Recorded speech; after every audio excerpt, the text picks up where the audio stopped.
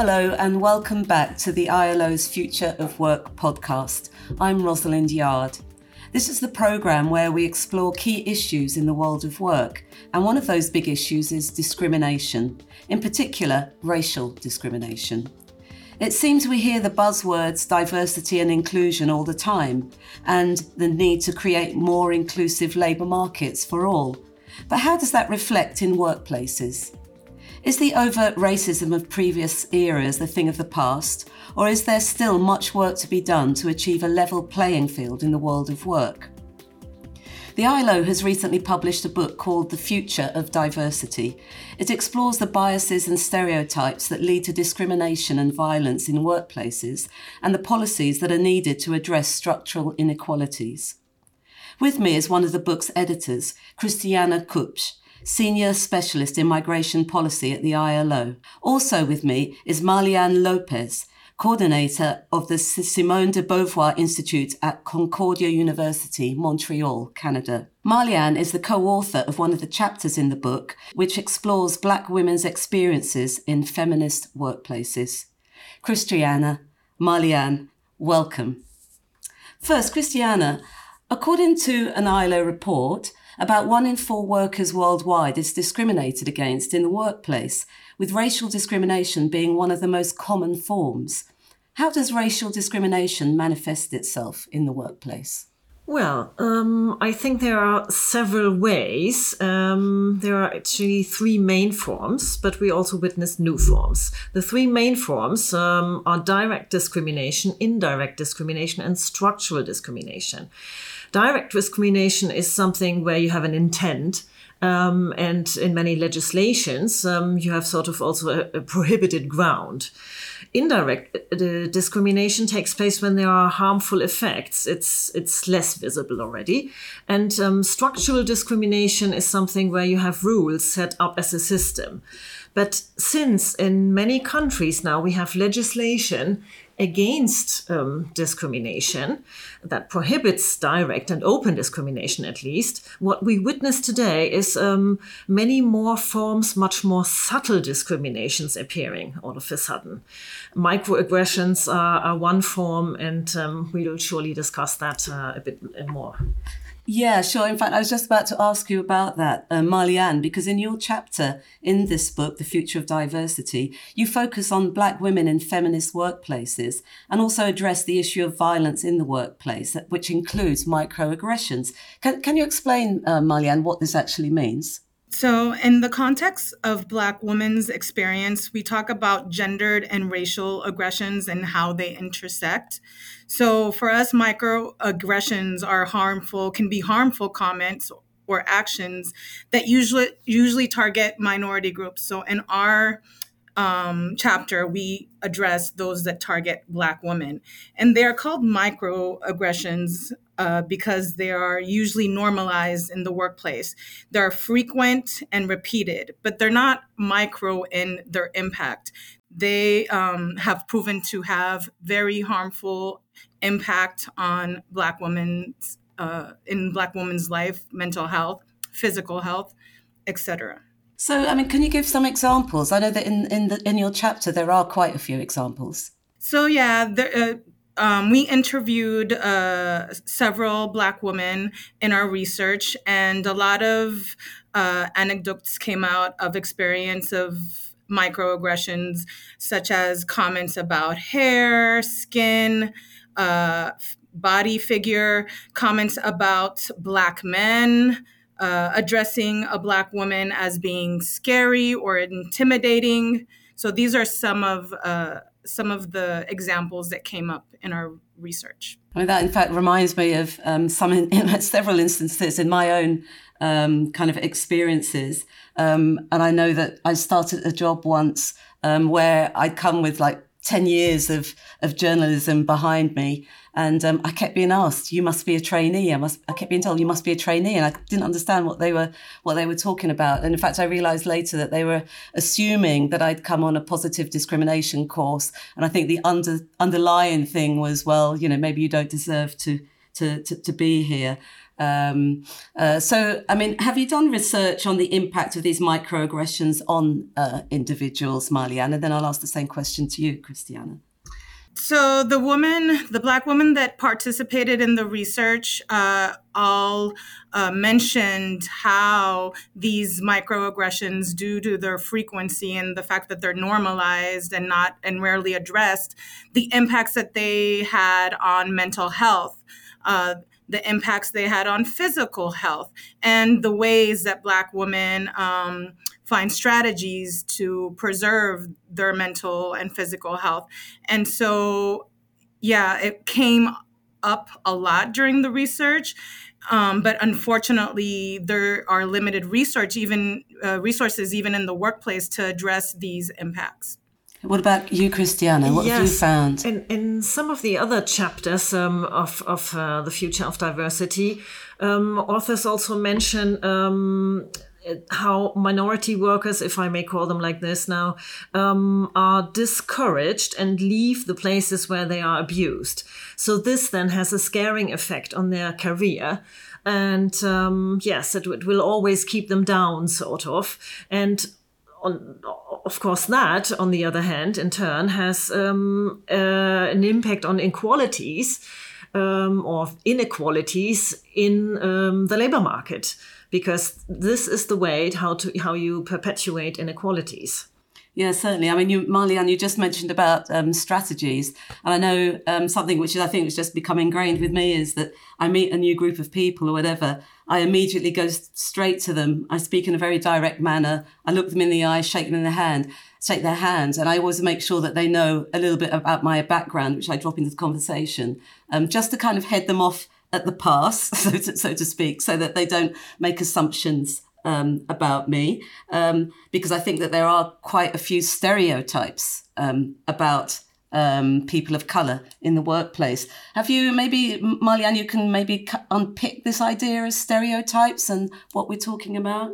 Yes, in the context of our chapter, we address stereotypes that affect Black women specifically. So, for example, the stereotype of the angry Black woman. So when a Black woman identifies a microaggression or a racist comment, if she addresses it or talks about it, sometimes she is perceived as being aggressive, as being angry. And so that really creates a barrier in terms of addressing racial harassment in the workplace. And another thing that I would like to bring up is a lot of times in policies around harassment in the workplace, there's nothing on racial harassment. And since it's not considered as being an offense or an aggression, a lot of times racial harassment in the workplace is not addressed. And what happens is in the context of the Black women that we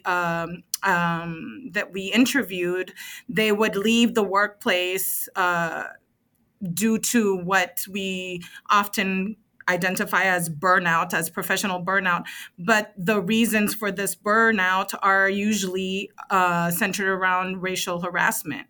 So why do you think, Christiana, that racial harassment doesn't appear to be addressed in the workplace? And we know there are lots of measures where we're talking about gender equality, for example. It's something we talk about a lot, which of course is very, very important. But why is it that it seems that there isn't so much a focus on racial discrimination or aggression? Is it because sometimes it's just really hard to pinpoint?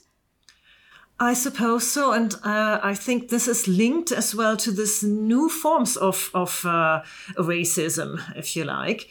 Everyone says, I am not a racist. And that's one form of a microaggression already, because usually I'm not a racist because blah, blah, blah. That already introduces a racist comment. But many people are not aware of the types of racist acts that they also commit on a daily basis in the workplace and elsewhere. If you take an example, let's say I'm working in a Hamburg enterprise, for instance, and I'm German. I look German in the sense, sort of talking about stereotypes again. I'm blonde with bright light eyes, and I'm asking my new black colleague, so where do you come from? And she says, I'm coming from Düsseldorf. And if I ended there, that might still be okay. But if then I continue, but where you really come from, where your parents do come from, etc., etc. There, I'm really portraying her as a foreigner, as someone other, and I'm really committing a microaggression. And many people do these things, and they absolutely not aware that they are doing this. Yeah, because the underlying message is that, do you really belong exactly here? And you don't if I continue asking those questions. Yes, yeah. And I should say, I mean, I'm sure maybe it was the same for Marianne as well. Certainly when I was growing up in London, that was a question that was always asked me. Where are you from? And I'm from here. Where are you really from? Yeah. So I'm very familiar with that. And you mentioned, you're coming from Germany, and in fact, we've seen that there's been a report by the European Union Agency for Fundamental Rights, and they revealed that discrimination on the grounds of race or ethnic origin is a widespread problem in the EU, with more than 1 in 3 respondents from an ethnic minority group reporting that they had experienced discrimination when looking for a job or in the workplace. So does this surprise you at all? It does surprise me in some sense, and I find it utterly depressing. It does surprise me because we have been in the European Union, people have been working on sort of the topic for over 30 years now. The ILO had a first project combating discrimination against migrant and ethnic minority workers in the world of work as from the early 1990s. And that was quite interesting as a project because it was sort of relying on a methodology of situation testing, practice testing. You had 2 candidates, a minority-majority worker, both applying for the same job offer with sort of identical CVs. And then let's see what happens. And a large, huge discrimination was documented at the time. And I would have thought that in 30 years we would have made more progress than with the figures that you present me here with. Yeah, in fact, I was going to go on to that about, previous generations, because like my parents' generation, racism in the workplace was much more overt. And I remember my father, who came to the UK or went to the UK in the 1950s and studied for many years, became an architect, worked in local council, wasn't getting any promotion at all. He was there for decades. So in the end, he applied to another council. He got the job. And then when he got the job, they complained. They said that, or they supposed that he'd got the job because he's black. And they actually launched an inquiry into his appointment, which meant that he was in limbo for quite a few months until they kind of looked at all his background and realised that he came with a lot of experience. So that was then, but now, have you seen, Marlianne? Do you think that things are actually improving? I know we don't have the same overt type of racism, but do you in your own research, have you seen any improvements at all? Or are you in the workplace? So just to comment on the study, I'm not surprised at all. And I actually believe that the numbers are probably quite higher. And, a lot of folks are dissuaded to report or don't feel safe in disclosing experiences of discrimination. And for me, like we've mentioned a lot of microaggressions that could be considered as not systemic in nature, but it's important to also name systemic forms of racism and how, for example, minority groups, and in our case, Black women, Black populations, are have limited access to positions of leadership, for example, or how, for example, we did a lot of research around the community sector, how most of minority groups, racial minority groups, are hired in precarious positions or non-permanent position, contractual positions, and how they do not account for or are not represented in leadership positions. And so this is important to find out. There's also systemic forms of racism that are quite pervasive in the workplace, and how they manifest. So what steps can employers and organizations take to promote diversity? I'll go to you first. So I'm not really interested in diversity. I'm interested in anti-racism, because sprinkling a little bit diversity, that's why I believe we haven't really advanced in our struggle against systemic racism, because representativity is not the solution, like the sole solution. There needs to be action. There needs to be social transformation. And when we talk about work and organizations need to go under transformation, because we're talking about systemic forms of racism. And so just hiring one or two people of color is not going to address the systemic nature of racism in the workplace. And so for me, it's important to center equity. And, you center equity through programming that addresses the gaps in access, programming that promotes representativity in leadership roles, for example, and also programming that addresses the inequities in the workplace. Interesting. What do you say about that, Christiana? Yes, I fully agree. And I would like to highlight that some other chapter authors, Marie-Soleil Tremblay, Hanen Kremakem, and Patrice Guélina, they actually propose a few ways to overturn unconscious biases and strategies to value differences. They do this in relation to women in their chapter, but this also, of course, goes as tools for racism, I would say. For instance, they very much highlight that decisions are very often not taken, as we always say, on a rational basis, as standard economic theory would suggest. But decisions are very often taken with an instinct and not so rationally. So, and what you also have is that people tend to hire people who look like them, and of whom they think that they are alike. And that, of course, also never gives access to people of a different color. If the majority is white, then you have very likely white hires. And these authors, they try to give ideas on how to combat all these unconscious biases that we also have.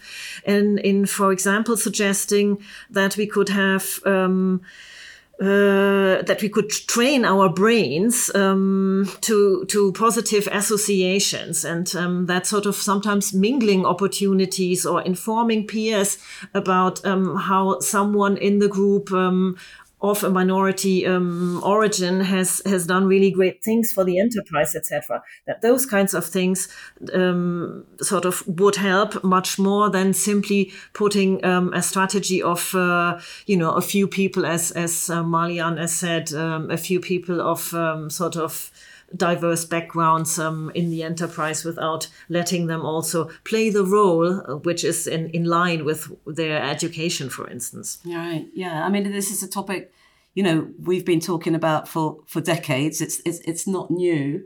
And I'm sure that some of these solutions have been, researched and suggested for some time.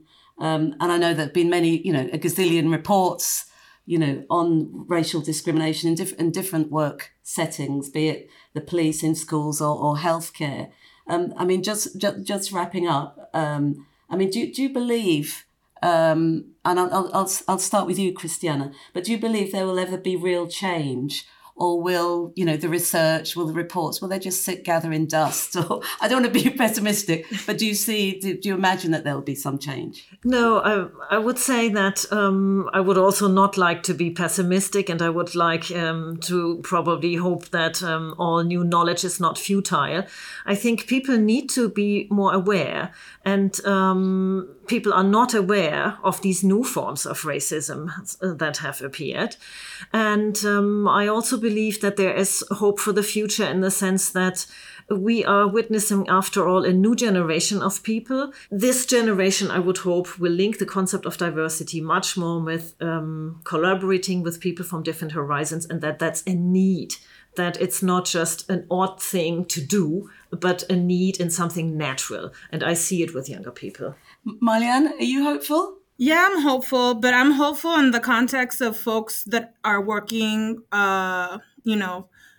beyond diversity towards equity. Because like I stated before, we're talking about systemic forms of discrimination. And just by embracing diversity, we're not going to address the systemic forms, the historic forms of discrimination and the historic barriers that have affected minority groups in the workplace. So while is important to value diversity, it is insufficient in my opinion. There needs to be concrete work towards equity in order for, in the long term, in a sustainable way, minority groups benefit and are able to move and flourish, within the workplace. Yeah, diversity and inclusion have to go hand in hand. I mean, that's also one of the main messages of the future of diversity. Fully agree with you, Marliane, there. Thank you so much, Christiana and Marliane. I think we could go on talking for much, much longer, but we're going to have to wrap up there. So thank you so much for joining us today and for shedding light on such an important issue. And to find out more about this and about broader issues of discrimination in the workplace, you can find links to the book, The Future of Diversity, on the webpage of this podcast and on the ILO website. Until the next time, goodbye.